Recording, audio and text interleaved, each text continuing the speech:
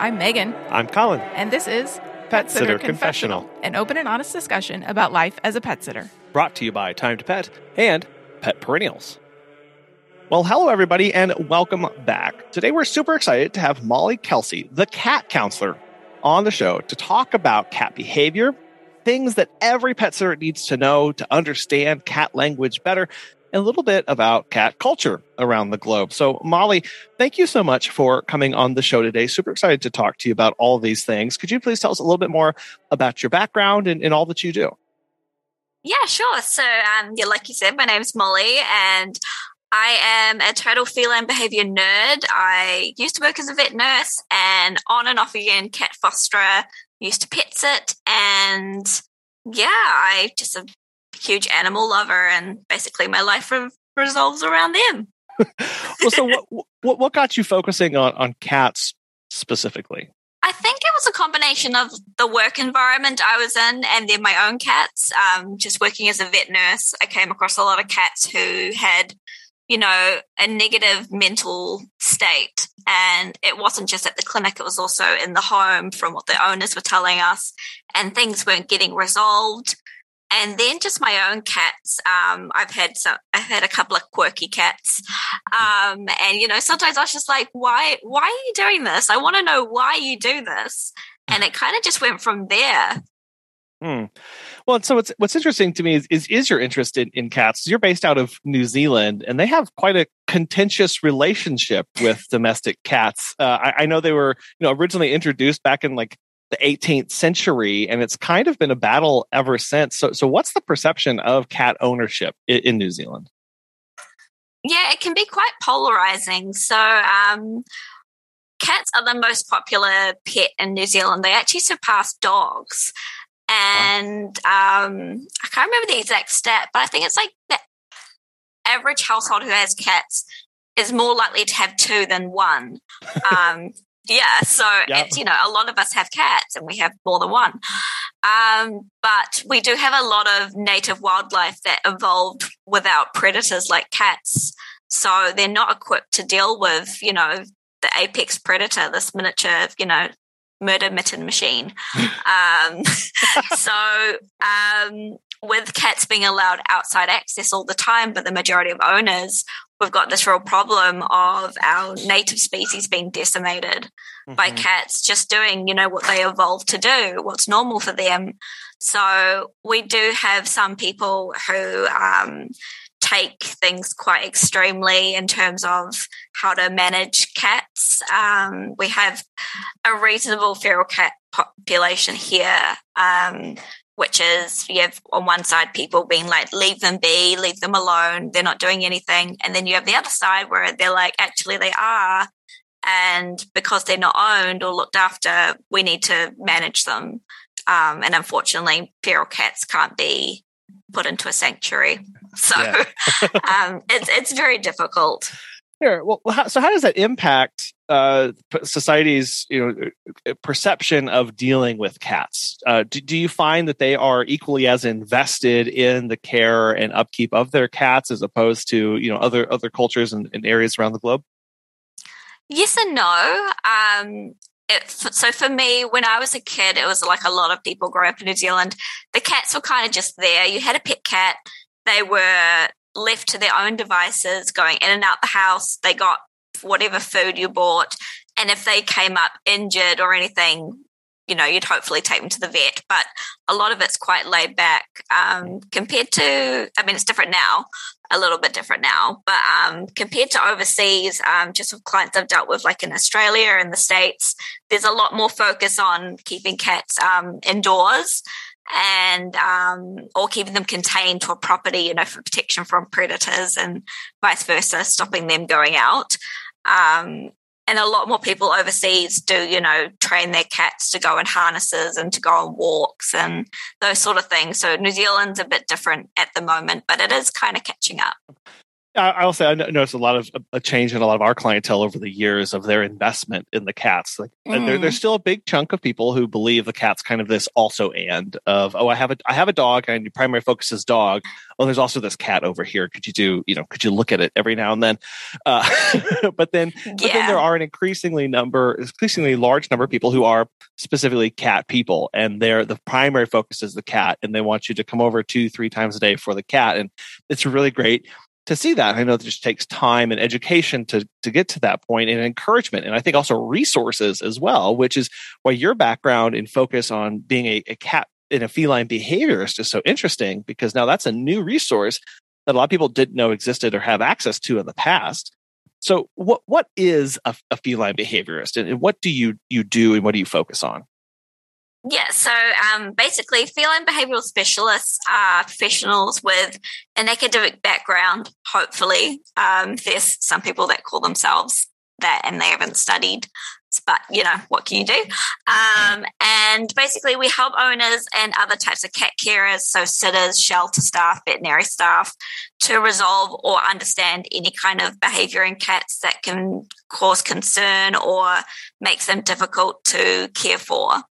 Well, because there are a lot of misconceptions and misunderstandings of cat behavior, and I think the one that really comes to my mind is a lot of people tend to describe their cats as a jerk, right? Oh, my cat's just a jerk, right? They don't like people; he's just mean, and that kind of once that cat gets labeled with something like that, it's hard to break that perception of not just with the owner, but also with everybody in that cat's life, and so equipping them with proper terms and giving them better understanding is a huge way to just improving that quality of life for that pet and that relationship that owner has with them. Yeah, definitely. I get a lot of clients who say, my cat's a dickhead, or my cat hates me. My cat hates my husband. All these words that don't apply to cats. They don't have that. They're not like us. And I think that's part of the problem is we expect and interpret their behaviors as we would another person. Right. Well, yeah, we really do anthropomorphize the animals in our lives. And I think that leads to a lot of benefits, like the amount of care and focus and attention and money we're willing to invest in them. But it also really does limit our ability to interpret their language to us that they're trying to communicate, because I don't speak cat and the cat doesn't speak me. And we have to try and come to this understanding of what exactly we're trying to do without it getting lost in translation. And so that does take some going, okay, I'm not talking to a person. I'm not watching a person's interactions. I'm watching a cat's body language. Now, what do I need to take from that? Yeah, it's a double-edged sword. Like you said, it helps us with bonding and care, but it also places a lot of expectations on a cat to behave a certain way or to react a certain way to a domestic situation.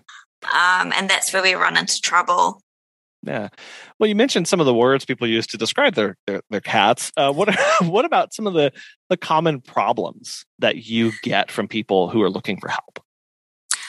Most common would be aggression can be directed towards other cats or people or furniture. People who have more than one cat, multi-cat tension in the household. So bringing a new cat home and things don't go well. Also deal with quite a bit of house soiling and furniture damage.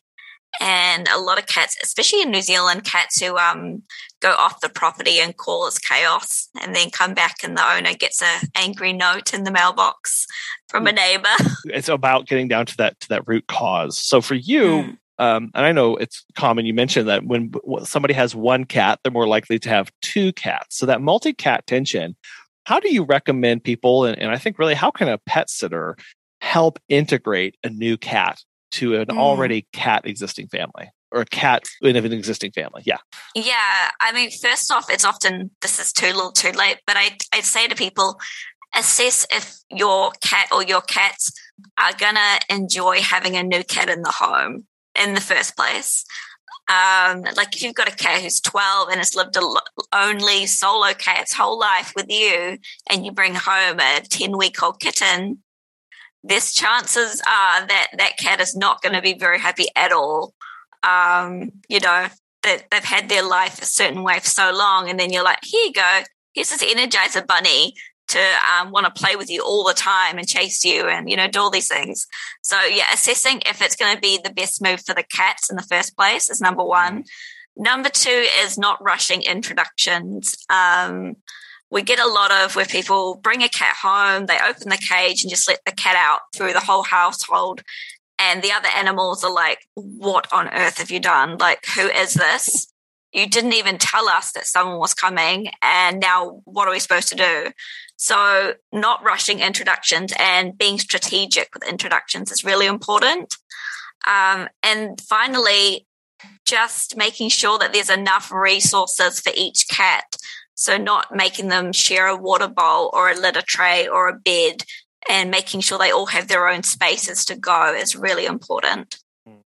Yeah, and those are tough conversations to have sometimes with clients. I know for us, we've encountered people who have had, 2-3 cats, and the resources there just aren't enough to meet those needs. And they may think it's fine because, well, I'll just top off the food more, or I'll just give them more water. And it's like, well, but it's a space thing too, right? That's what we have to understand here is there's this physical space, there's this places that they need to be by themselves and alone, or have the opportunity. I think that's what's really more important here, have the opportunity and ability to have time away from others and providing that safe space for them. And that's just, looking at the situation and being able to have that conversation with those clients. Yeah, it can be difficult and it can be quite emotional for people because, if you have a plate of food and you have 5 people in a house, you're not going to be happy or eating from the same plate. You're not going to be happy sleeping in the same bed, using the same bathroom. It doesn't make sense for us. So why would it make sense for an animal that has a predator and prey brain? They're trained to avoid conflict and keep safe all the time. So if you're forcing them to get in close quarters with another cat just to eat or drink, it can be quite problematic. Yeah, well, I think, like you said, just taking that first initial step of asking, is my current cat a multi-cat cat, right? And that's and as pet sitters, we hear this kind of stuff all the time of, oh, I'm thinking about getting another one, or I'm thinking about getting, there's this opportunity for me to bring this. And I think that's a great step for us to step in as the pet care provider and be an advocate for them and go, okay, I know that kitten's super adorable. And I know, Tom is getting really old and you're worried about, what happens when he passes. But we really need to take a step back here and really assess this to see what's best for him. And I think that's putting them front and center of that decision of, okay, above and beyond what you as the owner want, what's the best decision for your cat? And then going from there. Yeah, definitely. And it can be quite hard, coming from, like a pet professional perspective, because you don't want to make the person feel bad about, what they're thinking about. But I find framing it as it either works 2 ways. You frame it from the animal's perspective, or you can frame it from this is what could go wrong and how it could affect you if it goes wrong. So sometimes people are more focused on how it affects them versus how it's going to affect their pet, which, that's just how some people are. So sometimes it takes a bit of communication to figure out which avenue is going to be the best way to approach it. Yeah, exactly. What's their motivating factor here? What's going to be the biggest, what are they going to weigh a pro and con list the most possible? Because you're right. If you start describing if you bring this cat in and you're going to have, if you don't do it properly, you're going to have a lot of, may have more aggression, may have more soiling in places that you don't want to, may have more fights over these things, which means you're not going to be getting a lot of sleep at night because they're going to be going, it's like kind of describing that scenario and setting that up for them as a way to just kind of open their eyes a little bit, because they don't think about that. The kitten halo effect is very real. It's that kind of distorts our reality a lot of times about what we're actually dealing with and actually seeing. Definitely with new kittens. A lot of people have good intentions, like they'll, see a kitten that needs rescuing, or a kitten that someone's giving away on Facebook, and they're like, oh God, I can't let anyone take it and do something bad. So they bring this kitten home. And sometimes it goes well, sometimes it doesn't. So a lot of the time, I think people have good intentions. Have you heard of Time to Pet? Dan from NYC Pooch has this to say. Time to Pet has been a total game changer for us. It's helped us streamline many aspects of our operation, from scheduling and communication to billing and customer management.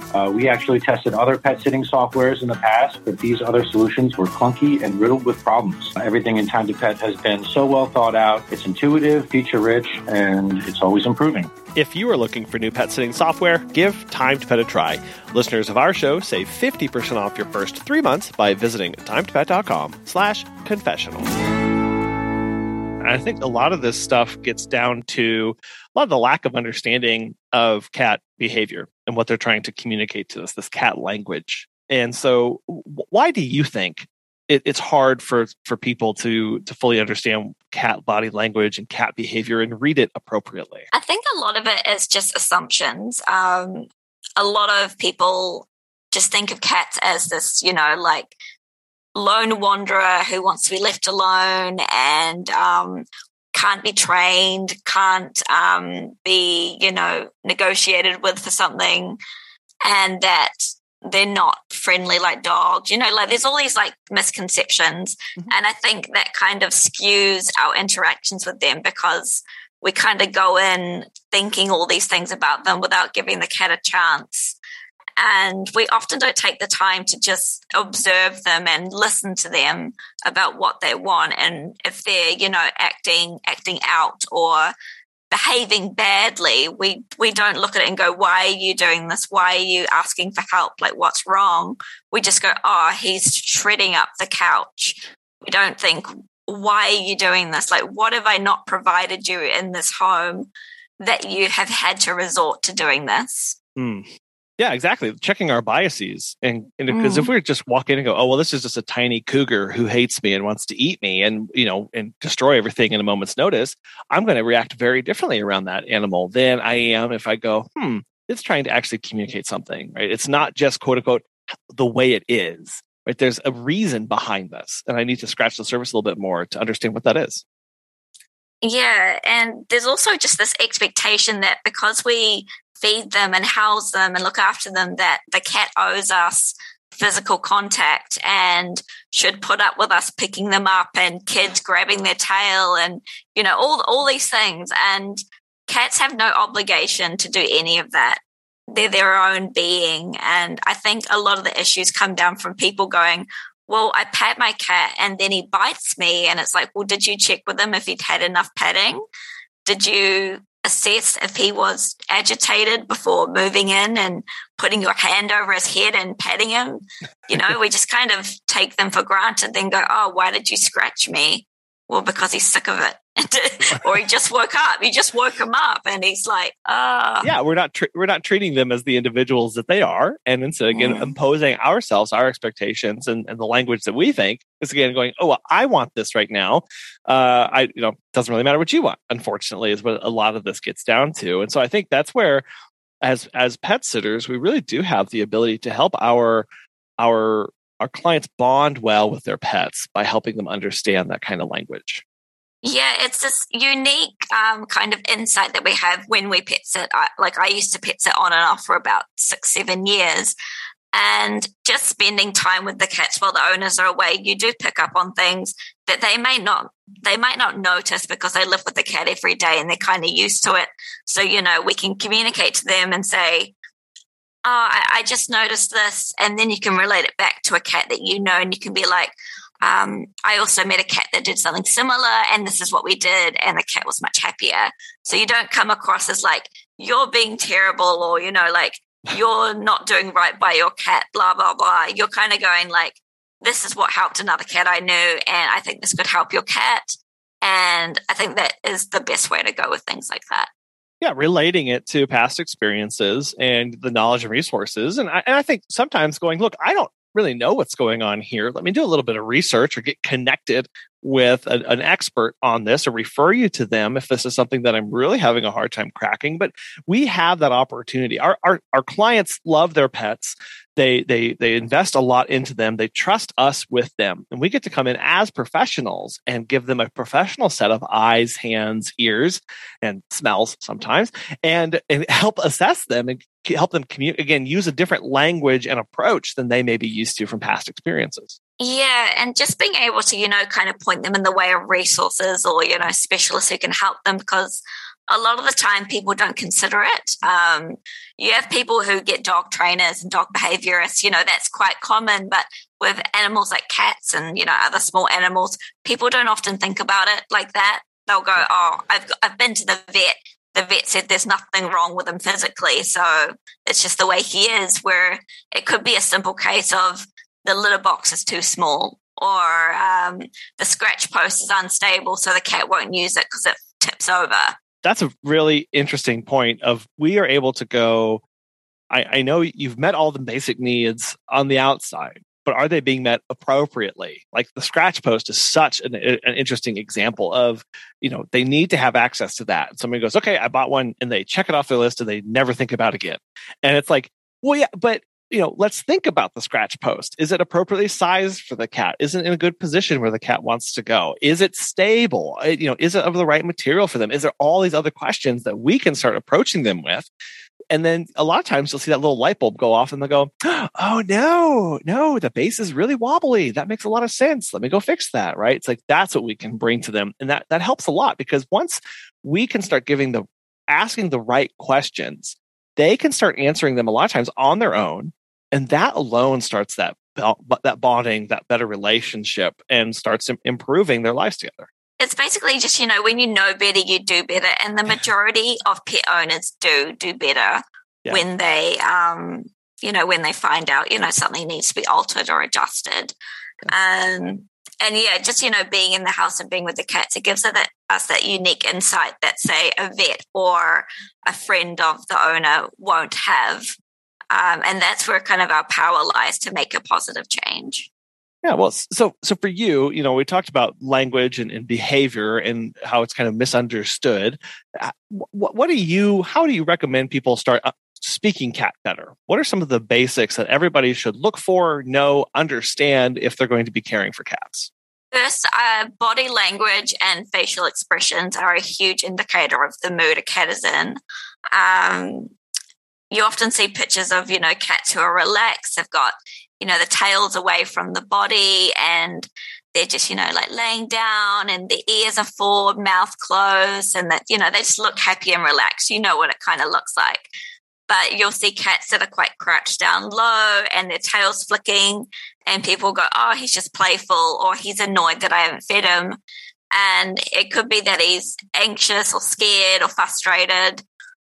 So body language is a real big indicator, and I often just give people body language guides, and I say, just have a look at your cat whenever you see them and think, what is he feeling right now? And then from there, you can kind of adjust how you interact with them, because it can make all the difference just going, oh, he looks a bit agitated. I'm not going to engage and pet him right now. Instead, I'm going to put out a toy for him to play with, or put on some soothing music and give him some space.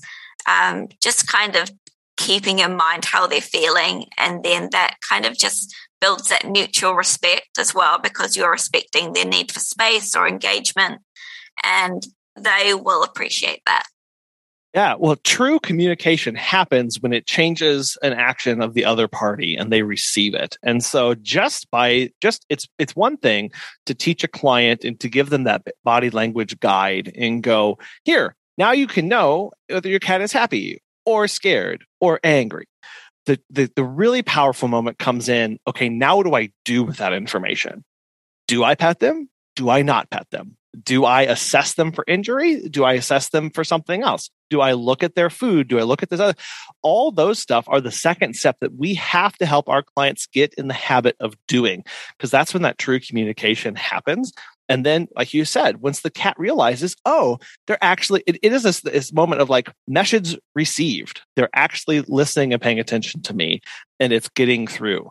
I can now work through this a lot easier than before. And because, sometimes cats kind of go from those early stages, those early signs of fear, and they go straight to aggression. Well, it's because everything else in the middle was ignored for such a long time that now they only have this way of reacting. And so we've got to help dial this back and give them that respect so that they don't have to go from 0 to 100. I do deal with a lot of clients who have got cats who they say out of nowhere, this cat has started biting me. And in reality, unless it's a thing like sudden onset pain, injury that's causing the cat to bite, it's usually things have been building for a time. The cat's gone, well, I've altered my ear position and I've changed my posture to show you that I don't want to engage right now, or I'm scared or something. And then that gets ignored. Then they start swishing their tail and maybe growling towards whatever is causing the issue. And then that gets ignored. And then they go, okay, well, you haven't noticed, or you've ignored all my other cries for help. So I'm going to go for bite or scratch. And the owner is, in shock because they're like, where did this come from? And the cat's like, I've been telling you for like 4 weeks now that there's a dog that sits outside the window and stares at me, and it's really stressing me out. And yeah, it's just keeping a note on how your cat's feeling through their body language. It's a very powerful tool, and I think it's very underutilized. Yeah, and that gets back to helping the client understand the impact to their life if they don't do something, right? It's like, okay, well, what do you mean I need to pay attention to my cat's body language? Well, do you want them to get to the point where they're so reactive now that they are, out of, quote unquote, out of nowhere? We can prevent all of that and give the cat a really good chance to make this relationship work really well if you start actively and intentionally looking for this. And obviously, cat people are going to do that. And I think a lot of the issues come in with people who view their cats, like we said, as an also and we have to try and convince them of why invest that time into understanding their cat. Why is that important to them? So for you, if somebody's reluctant to kind of put in that effort, how do you have that conversation with them about why it's important and relevant to them? I first find out what their expectations are through, if they do want to attempt to change anything. And I look at also how much time and energy they are willing to put in, because there's no point in forming, a fantastic plan that I would follow or you would follow to make a positive change if the owner is only going to put in 50%. So finding out first where they kind of stand, where they're going to draw the line, and then kind of working around that for the cat's best interests. Because, not all of us are going to have the time to do what someone else is going to do.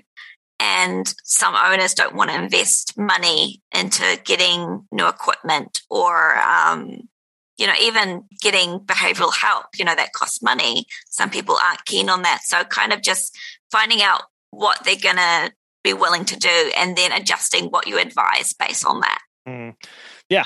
How much of a problem is this to you? Is it a $10 problem? Is it a $100 problem? Is it a $1,000 problem? What would you be willing to pay, do, sacrifice in order to make this better? And like you said, that is different for everybody. And we as the sitters and the people who are coming in with some of this advice, and I'm sure for you as the behavioral specialist going, I'm not going to assume what this person is capable or willing to do. I just have to lay out what the options are and leave it to them to decide. And then we do at some point have to step back and go, well, it's up to them as the owner to move forward with one of these options. Yeah, I learned that very early on working with animals as a vet nurse, is giving people advice and suggestions for how to do things. And a lot of the time people would just be like, no, that's too hard. So they wouldn't do anything. Whereas if I'd kind of gone, how much are you willing to do? And they'd say, from 1 to 10, I'm going to do a 5. So you advise for up to 5. Then the next client will only do 3. So you advise 1 to 3. So assuming that they're all going to be a 10 is can sometimes result in the animal not getting anything. So it's, making it work around the person because they're the one who ultimately is going to impact the animal's life. Yeah, and letting me know, okay, an effort of 5 may be just fine, but it's going to take you twice as long than if you buckle down and we do this and we knock it out of the park right now. But if we're going to be sitting at a 1 or a 0, that's not enough to move the needle on this. And just being frank with them about that, and then they're going to have to decide. That's tough for us. We don't like to see that because obviously we're at 10s and everything. We would we would obviously go and do all this. That's kind of why we're in the industry that we're in. Yeah, we're not in it for the bankrolling, that's for sure. We're in it to make a difference, and because we love animals. And yeah, it's just kind of managing also our expectations of our clients. Realizing that no one's perfect and that our priorities are going to be different to theirs, and that's okay. That makes us, it's more interesting. If we were all the same, it'd be pretty boring. So kind of just, not assuming and working with them, not against them, is going to be more beneficial for the animals. I wanted to dive into a couple different cat behavior specific scenarios for you and just kind of get some your input and how you approach these, because I think they're kind of common, or ones that people don't really think about as being an issue or could be an issue. And I think for me, what I've enjoyed about this conversation and the way I view a lot of this stuff is, there might not even be a problem right now, quote unquote, right? Everything may be perfectly fine. But what we need to be helping our clients do is help them set up for success for the long term. I've been having more and more conversations with clients recently about, I know that the cat or the dog is reactive around this and it doesn't bother you right now, but how would you handle this if you had to give insulin shots or medication, or if you had to start taking the cat to the vet on a weekly basis because of a condition that they develop? What are we going to do then? And that's where we need to be thinking about kind of more long term in this, because clients, again, they're busy, they're focused, they're enjoying the here and now, which is totally fine. But we need to help start preparing them for future things to make sure it's not an issue, even though it's not even on their radar right now. Yeah, I often liken it to things like house insurance. Like, they're like, oh, well, it's fine now. I don't need it now. But then when your house gets robbed, you do need it. So you're better to have preventative, put the work in now, so that if something does happen, or, animals age, life changes. Sometimes we have to do things like medicating or traveling a lot. And if we prepare our animals for that, then there's a much higher chance that we're going to be happier, they're going to be happier, and things are going to be a whole lot easier. So let's talk resource guarding in cats, because we hear a lot about resource guarding in dogs, and many of our listeners understand what that looks like, what that behavior looks like in dogs. So let's focus in on cats. And what does resource guarding look like in cats, some of the early signs, and how do we start helping our clients work through that? Yeah, it's generally a lot more subtle in cats, like with a lot of things. And it can look as simple as it happens quite a lot in multi-cat households, where people, like you said, have the one bowl, or they have a bunch of resources grouped together, like the water and the food in the same area. And it can look like a cat just sitting in the room staring at the resource, and then they will react negatively to whoever goes near the bowl that they perceive to be a threat towards that resource.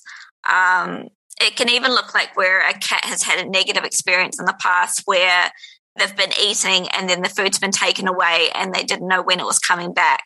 So they'll start being very protective of when the bowl is down on the ground, because they're worried that they might not get more food and they could, suffer as a result. So I often say with people with resource guarding and cats, prevention is better than trying to fix it. So making sure there's enough resources. Don't put your hand down and take the bowl off them while they're eating. They're not as likely as dogs, to physically do anything towards you, but they are going to be frustrated. And that can manifest in things like furniture damage, house soiling, avoiding you, getting, they'll start hassling you for food and being very demanding about putting the food down, and then they'll kind of stare at you to go away so they can eat. Just things like that. It's more subtle in cats, but it can manifest in things that people struggle with quite a lot. Yeah, or unfortunately view as kind of adorable, right? I've seen plenty of videos of like the mewing and like they're super excited about the food, and look how interested and active they are, and it's a little aggressive, but it's so cute how hungry, look at them, guard their food. And it's like, we're anthropomorphizing this a lot right now, and we need to make sure that we are not putting ourselves, if you have kids or if you have other pets, in danger, or I think at the end of the day, making that pet's life less than it can be. right? They are now living in stress and around stress, and that impacts them at every second of the day. Definitely. Yeah. Stress affects the whole body as well. Like when you think about you're feeding them, if they're eating while they're stressed, their body's not going to absorb nutrients as well. And they might rush their eating because they want to get as much food and then go away as fast as possible. So you can get ones where, they rush down their food and they regurgitate it because they've eaten too fast. There's, lots of ways that we can kind of avoid that, but it just comes from looking at things from their perspective and not from what's easiest for us or most convenient or aesthetic for us. It's what is going to work for a cat, not a person. You already know that Pet Perennials makes it easy for pet sitters to send sympathy and other milestone gifts. But did you know they've designed a new line of car air fresheners? These integrate long-lasting, car-filling scents with adorable animal designs and clever expressions that deliver a little inspiration while you drive. They actually did send Megan and I a set of these, and we've been using them in our cars, and I have been using the Cat Your Perfect design, which our daughter absolutely loves, and Megan has the Hamster Enjoy the Little Things, because strawberry is her and our son's favorite. You can give an air freshener to new clients or send something small for a birthday or holiday gift. Order a case of your favorite designs for $1.99, or have Pet Perennials send it as a gift package to your client with both a handwritten card and gift wrap for $12.75, which does include shipping. Check them out at petperennials.com and be sure to register for that free business account to unlock the all-inclusive discounted package prices and access to the wholesale catalog. You only pay for what you order. Another scenario that I know we encounter quite a bit are timid cats. Cats that, go away from you or watch from a distance or aren't really interested in approaching you or interacting with you. And I know many people will say, well, that's fine, right? A timid cat is fine. So is this something that we need to be concerned with? Or is there something we can do to help get that timid cat out of its shell? Or should we even be bothered by that? It really depends why they're timid in the first place. If you're looking at a cat that had poor socialization when they were young to people, so a cat that lived, outside, had very little interaction with people, and then was brought into a domestic environment, it's very likely they are going to be timid towards people because that's how they were raised effectively. Then you've got cats who might be injured or in pain and are timid because they don't want to be touched, or they've been, patted in the past and it hurts, so they'll avoid people because they're sore. So I think establishing why they're timid in the first place, checking with the owner that, it hasn't just come out of nowhere, which could indicate an injury. That's one of the main things I look at. And then just with things to help, respecting their space is really important. So if they go under the couch, don't stick your hand under there and try and be nice and be like, do you want to come out and play? I've got food. The last thing that cat wants is you getting closer. If they seek space away, don't go towards them. That's the opposite of what you want. Mm-hmm. Again, forming those positive associations. So if they do come out, give them a treat, toss a treat whenever they come out, whenever they try and get closer. Just giving them a treat. You don't even have to engage with them physically. Just be like, here you go. I'm rewarding you for coming near me, and let them set the pace. And being, if they're comfortable with it, being around while they're eating or playing so that they relate that to the person. And just getting down on their level. I notice a lot of people will stand over timid cats and be like, I don't know why he's hiding in the cage. And they're standing this tall person standing over this cat. And the cat's like, oh my God. Whereas if you sat on the ground at the other end of the room, that's a lot less threatening. So just getting down to their level and letting them dictate how things proceed, really. Yeah, no, I like that. We mentioned not reaching in after the cat that's kind of trying to hide. For us, we've had to do a lot of education with their owner, right? We come over to do a meet and greet, and they're like, "Here, come, here's here's Millie. Here we go," and they're pulling them down from the closet or ripping them from underneath the couch. And at that moment, you can feel like you're stuck between a rock and a hard place of going, how do I tell this client to stop traumatizing this cat right now? Because I want that cat to like me, right? Or at least have this be less stressful. And I've really found just saying something like, meeting new people is really hard for a lot of pets. Please leave them where they are. We'll just sit right here and we'll just talk. And if they want to come out, they will. And that's something that we can work on with our visits. And just real simple, rather a little forcefully sometimes to let them know, no, please stop, right? But because we want to make sure that space is safe and is sacred for that cat. They're trying to tell something. This is a great opportunity for us to immediately swoop in and help educate and tell that client, your cat's saying this. Your cat is afraid right now. Your cat's scared. Stop. So we can have this. And because if we continue to reach in and do this stuff, we'll go escalating through these behaviors really quickly till we'll get back to where all of a sudden this cat is now just lashing out at me. Someone walked in the door and now the cat's attacking me. What is this? Well, did you respect that space for the previous, 3, 4 months, 2 years? If not, this could have been an issue. And unfortunately, trying to link these actions with their response sometimes is hard to do in the client's mind because it happened so long ago, right? And it was just, they didn't even think about it. They weren't paying attention. So we have to tease out some of those things at times. It again comes back to that thing about, cats will let you know at a low volume and then we ignore that and then it just builds up and then suddenly it's on full blast and the owner's like, oh, I don't understand why. And we're like, well, if it's a cat been, acting scared for the past few months, yeah, he's been hiding in the wardrobe. So I go and get him out. Yeah. And then he gets annoyed and runs off. And it's like, well, that was your sign that something is very, he's not happy, and forcing him to come out of a safe space, it just added to the issue. Well, speaking of safe spaces, we've been talking about how to respect the space for the cat, make sure it's nice for them. But when cats make a big transition, it can be kind of hard on them. So how do we, if the cat moves, if there's a new, maybe a new baby or a big change in the home that they are, how do we help with those big transition in a cat's life and help make sure that the owner is doing the best that they can? Best thing I can suggest is preparation. So when we move house, we know we're moving house. We do all the paperwork. We go over to the new place. We check out where we're going to put everything. We let our friends know, et cetera, et cetera. Cats, a lot of the time, wake up one morning and there's a bunch of moving boxes, stuff's being put away. They're put in a cage. They're taken to a completely new house after a potentially stressful car ride for however long. And then they're let out into this new house and the owner's like, there you go. And the cat is completely like, what has happened? My whole world has just been turned upside down. I've had no chance to prepare at all. No one gave me any warning. And this place smells completely different and it's terrifying. So if we look at preparing them, that can look like, say, for moving house or a baby's coming home, getting scent familiarized. So taking their things that they've used to the new home and vice versa, so they can get kind of a mixed scent. Creating a safe room for them at the new place where they will kind of be for the first few days with all their normal stuff, their scratch posts, their beds, blankets, their food bowls, all that smells familiar, things like that, and then progressing to exploring the rest of the house.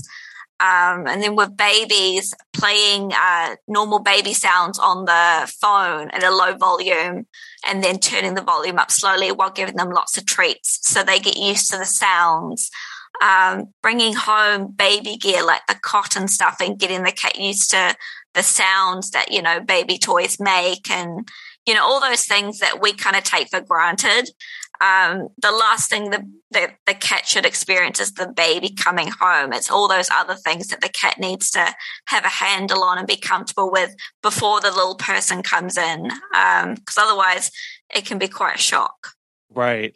Well, that's conversations that we have with our client. And I think many of us, we've recently experienced an increase in people who are moving to our service area and they're completely new and they want us to care for their pets. And we've been having more of these conversations with them that kind of revolve around, okay, you want us to come and start caring for your cat. And taking, again, these few moments to just go, how have you prepared them for the move, right? Like, and setting some expectations too. Like, look, you just moved. It's okay if this cat doesn't come out for a little while, or this cat's going to be hidden, or it might not be eating as regularly, but we're still going to watch its poop and monitor its water intake and all that stuff. But just having the communications and let the client know that your cat's, going to be acting a little off, and that's to be expected. So we as the sitters need to make sure we aren't compounding on top of that, and need to recognize that we're already dealing with a cat that's kind of at an elevated fear level. They're not at baseline, right? And again, setting our expectations for what that interaction is going to look like. Just kind of sometimes you need to, people don't realize, like they're like, oh, I didn't realize that would be an issue. Or they're like, oh, the cat knew we were moving, we were packing boxes, and we brought him to the new place, and we've got his old bowl, and all these things. And it's like, but did you like climatize your cat to this new place? Like, did you gradually expose them? Did you have Fallaway plugged in to reduce anxiety? Did you have a routine that you've kept now you've moved, like when you play, when you feed? Like what has changed that you haven't set to maintain or keep similar can add up. Yeah, and it's all about helping them in that scenario and helping them understand that. So when we have those kind of tough conversations, right? Maybe we have a client and we start noticing some behavioral issues or some things that aren't quite adding up. I know people can be sensitive or dismissive, or they have a multitude of reactions when we bring this stuff up to them. So how do we have those kind of tough conversations with people about how their cat is acting and what the realistic expectations are for that? Yeah, I think asking questions is a really good way to start. So say you've observed a cat that is very skittish to certain sounds, or won't drink from the bowls they're provided, but will drink from the shower when you leave the shower. But you don't notice it drinking throughout the day. You can ask the owner, so while I've been staying with Scooter, we've had a really nice time together. I did notice I dropped a book and Scooter got really scared and went and hid under the bed for 7 hours. Has this happened before? And then they'll say, oh yeah, whenever I shut the door or I clang a pot in the kitchen, he gets scared. And then you can be like, okay, so what I might advise that you do, or what I found helpful with Scooter, is that I played some clanging noises or dropping noises at a low volume on my phone while we were playing. And then I would give him a treat and I'd slowly turn the volume up so that he wasn't as bothered by it. He was desensitized to it. And, offering them an easy way for them to help their cat that isn't going to be difficult and you're not accusing them. And then the same for, like you've got a cat that plays inappropriately, a cat that you'll be playing with a wand toy and then it grabs your arm. And you can say, I was playing with, Mary the other day and she got a bit excited, a bit overstimulated, and she grabbed my arm instead of the toy. Have you ever had this happen to you before? And the owner would be like, yeah, she grabs our ankle whenever we walk past the door. And you'd be like, oh, okay. So what I might do and what I might suggest to you is maybe to play with her before bedtime and in the morning so that she gets some of the energy out so she's less likely to bite you. So kind of just, giving them ways to help and not coming from like you've done something wrong kind of angle. It's more of, I observe this. This is how I helped your cat with it, and this is how you can help with it. Yeah, not being accusatory, even though sometimes you may have some suspicions, right? You can't start there. You can't start with, tell me the last time you hit your cat, right? You're not going there, right? You're going, I've noticed this behavior. Have you had encountered this before? Okay, this is how I've addressed. I love that progression because there's no accusation, there's no pressure. There's just, hey, here's me, my experience, what I did. You now have a tool in your war chest to move forward with this and to help you with your cat. Yeah, and the majority of people will appreciate it. Cat people are, they love their cats. They're like their babies, effectively. So they're going to be grateful for you being honest, and that you've picked up on this thing that suggests that the cat isn't living optimally mentally and physically.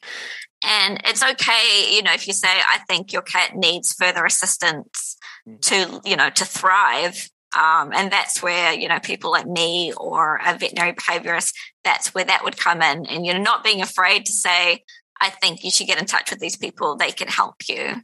Yeah. And then, Yeah, well, recognizing where your expertise stops, right? If you're in here and being observant and using the proper terms are what are our responsibility in speaking up, right? So we need to be observant, we need to speak up, and when we do, we need to use the proper terms so that they can take that information and communicate effectively to the next person that they seek out for help or to whomever they reach out to next, so that that cat can get the care that it needs.